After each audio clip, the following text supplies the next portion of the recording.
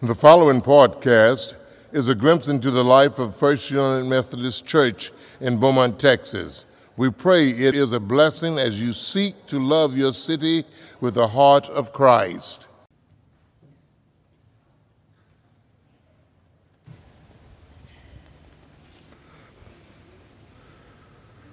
The witness of peace is to be transformed in our lives so that we might be instruments of God's transforming power in this world.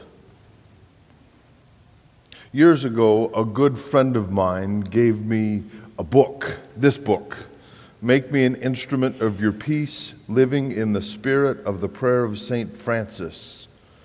And its jacket is covered in the plastic that you think of when you have an old book, so that the jacket is preserved. And on the inside cover, it says First Ed. And it took me a minute or two because I wondered who Ed was. But then I noticed the period and realized that it was a first edition book, and I thought that I had a great book in my hands. Then I turned the page to the publishing information and found out it was written by some guy named Kent and printed in 1999. It's still probably the only edition.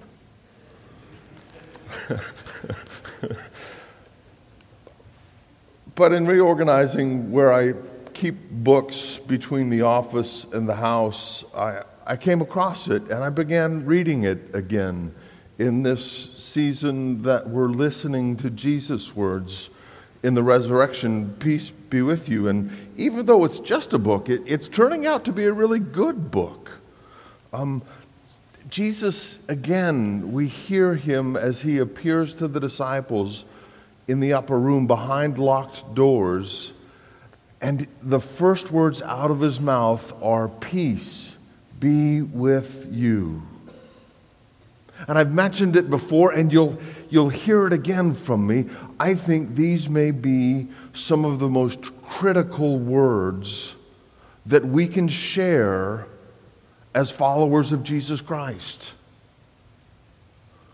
So share them with somebody right now near you. Say to them, look them in their eyes and say, "Peace be with you." Peace be with you. I don't know what that does to your soul, but it impacts my heart, soul, and mind when someone looks at me and says, "Peace."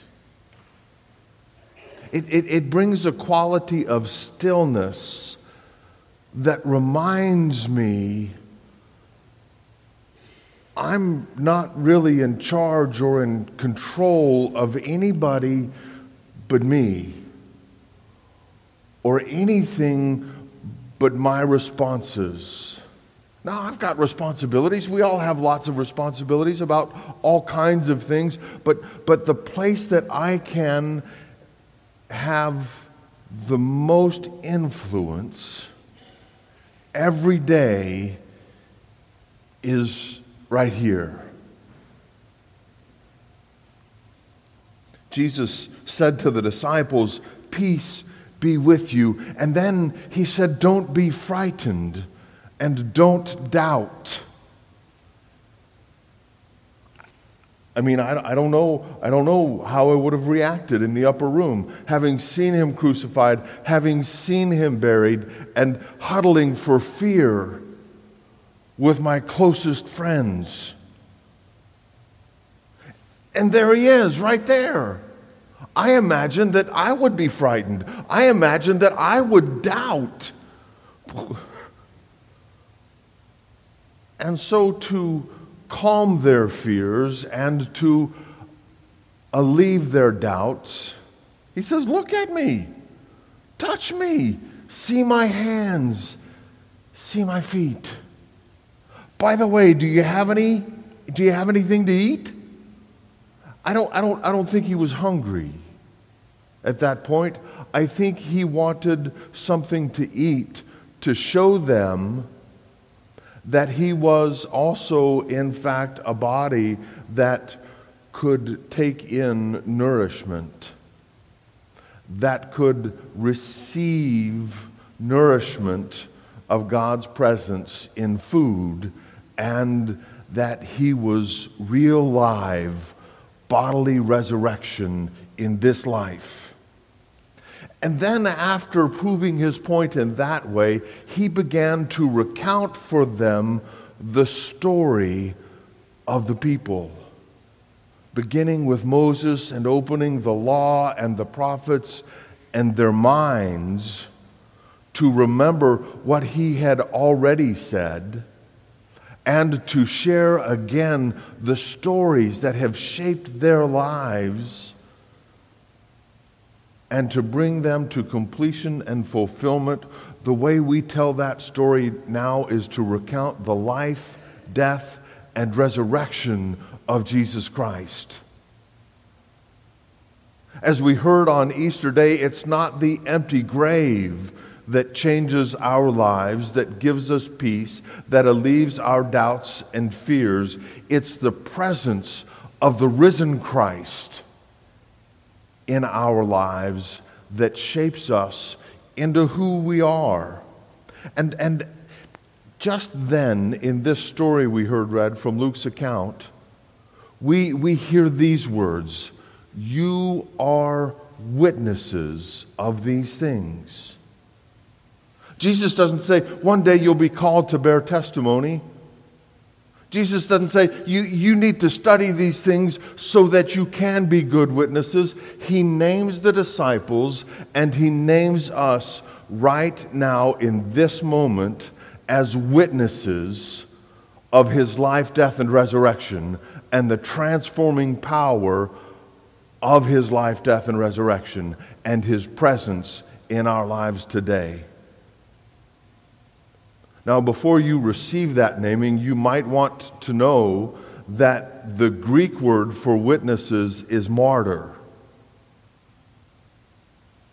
It used to be just witnesses, but since the time of Christ, it has come to mean those who have given their life because of their beliefs. And Christian martyrdom is not something about which we think of anymore. Not since Constantine came to faith and made being Christian legal.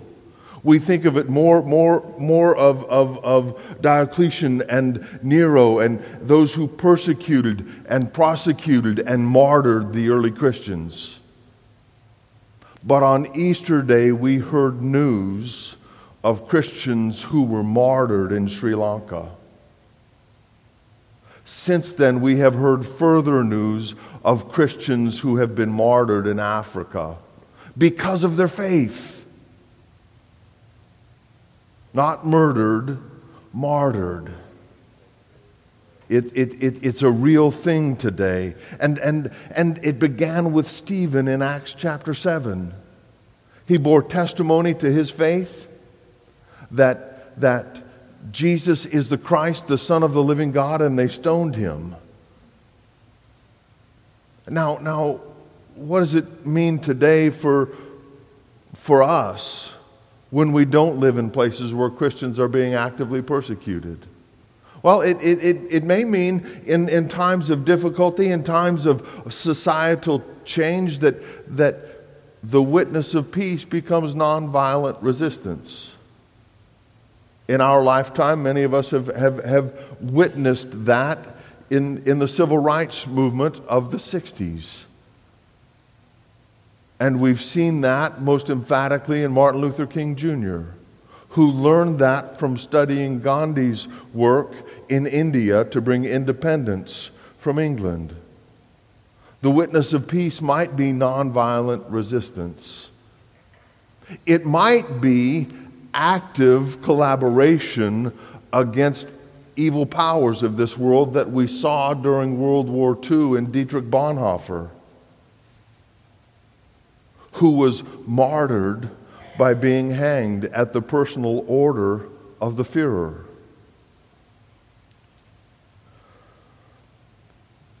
what about for us in Beaumont, Texas?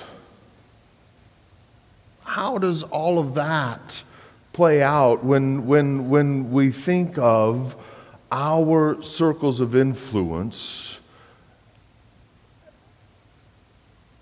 and the spheres in which we operate and live?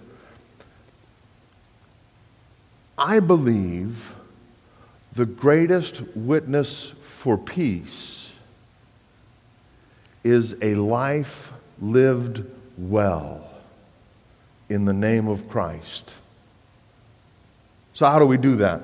Well, I turn back to Christ's words. He said, "Stay in the city." And for 179 years, Methodists at First Methodist have stayed in the city.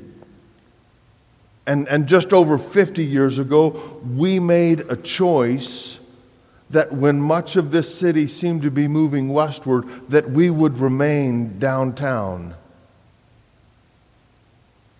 So we have received Christ's instructions, and we have chosen to stay in the city. Hear this word from Isaiah chapter 26. On that day, this song will be sung in the land of Judah. We have a strong city. God sets up victory like walls and bulwarks. Open the gates so that the righteous nation that keeps the faith may enter in. Those of steadfast mind you keep in peace because they trust in you. Trust in the Lord forever, for in the Lord God you have an everlasting rock. We have those walls and bulwarks. We have those doors and gates to open up. And we trust in God to lead us into a preferred future for continued ministry that will transform lives as God has transformed our life. Amen? I mean, I believe that, but I'm supposed to believe that. I'm the pastor. But the way that has impact in this city is if we all believe that in our bones, that God is still at work in this city, that God desires the growth and health of every congregation, and that God desires that Christians today participate in the changing of lives for the future. We all have to believe that in our bones, because belief precedes practice. Wesley told his young preachers when the Methodist movement was starting out, he said, "Preach faith until you have it." And there are days like that for all of us. Preach faith until you have it. Reminiscent of the boy's father who said, "Lord, I believe, help my unbelief."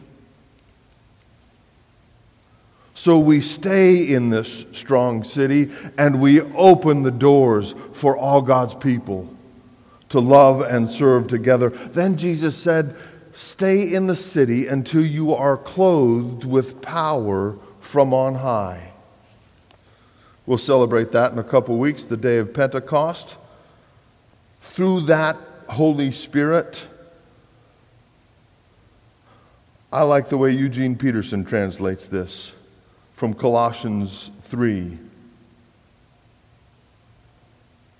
Every item in your new way of life is custom made by the Creator with His label on it. I don't know whose label's on your clothes. I think it's great. Have a label on your clothes. Somebody made it. But the label on our clothes as Christians is the label God. Paul continues and said, "So chosen by God for this new life of love, dress in the wardrobe God picked out for you." Wouldn't that be great? Every morning you wake up and you're getting ready for your day, and there are your clothes laid out for you, picked by God, and you don't have to make any decisions or choices about them. Would anybody like that? I've got about 4 shirts and a couple different color of trousers, and whatever's clean and closest to the front of the closet is what I put on. And I've got brown shoes.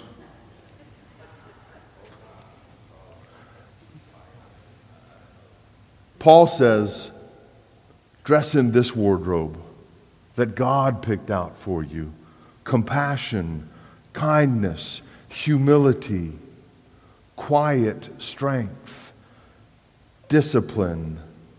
Be even-tempered, content with second place, quick to forgive an offense. Forgive as quickly and completely as the Master forgave you. And regardless of what else you put on, wear love. It's your basic, all-purpose garment. Never be without it. Isn't that something to dress in? Always, whatever else we wear, however else we think, however else we act, love becomes the core of our being. The very first thought, the very first motive, the very first word is love. So I started reading this book, and in it, Kent Nerburn tells a story of a prodigy who played the violin. And she'd performed with major symphonies both in North America and in Europe. And then suddenly in her 20s, she put the violin down completely and picked up the viola. Kent met her while train traveling in Canada and wrote this. Why, I asked her, would you turn away from an instrument of such color and vibrancy, so favored by composer and revered in the orchestra, and turn to so quiet, recessive, and generally overlooked and unappreciated an instrument as the viola? Her answer was simple and direct. She said, I like its voice. It's more me.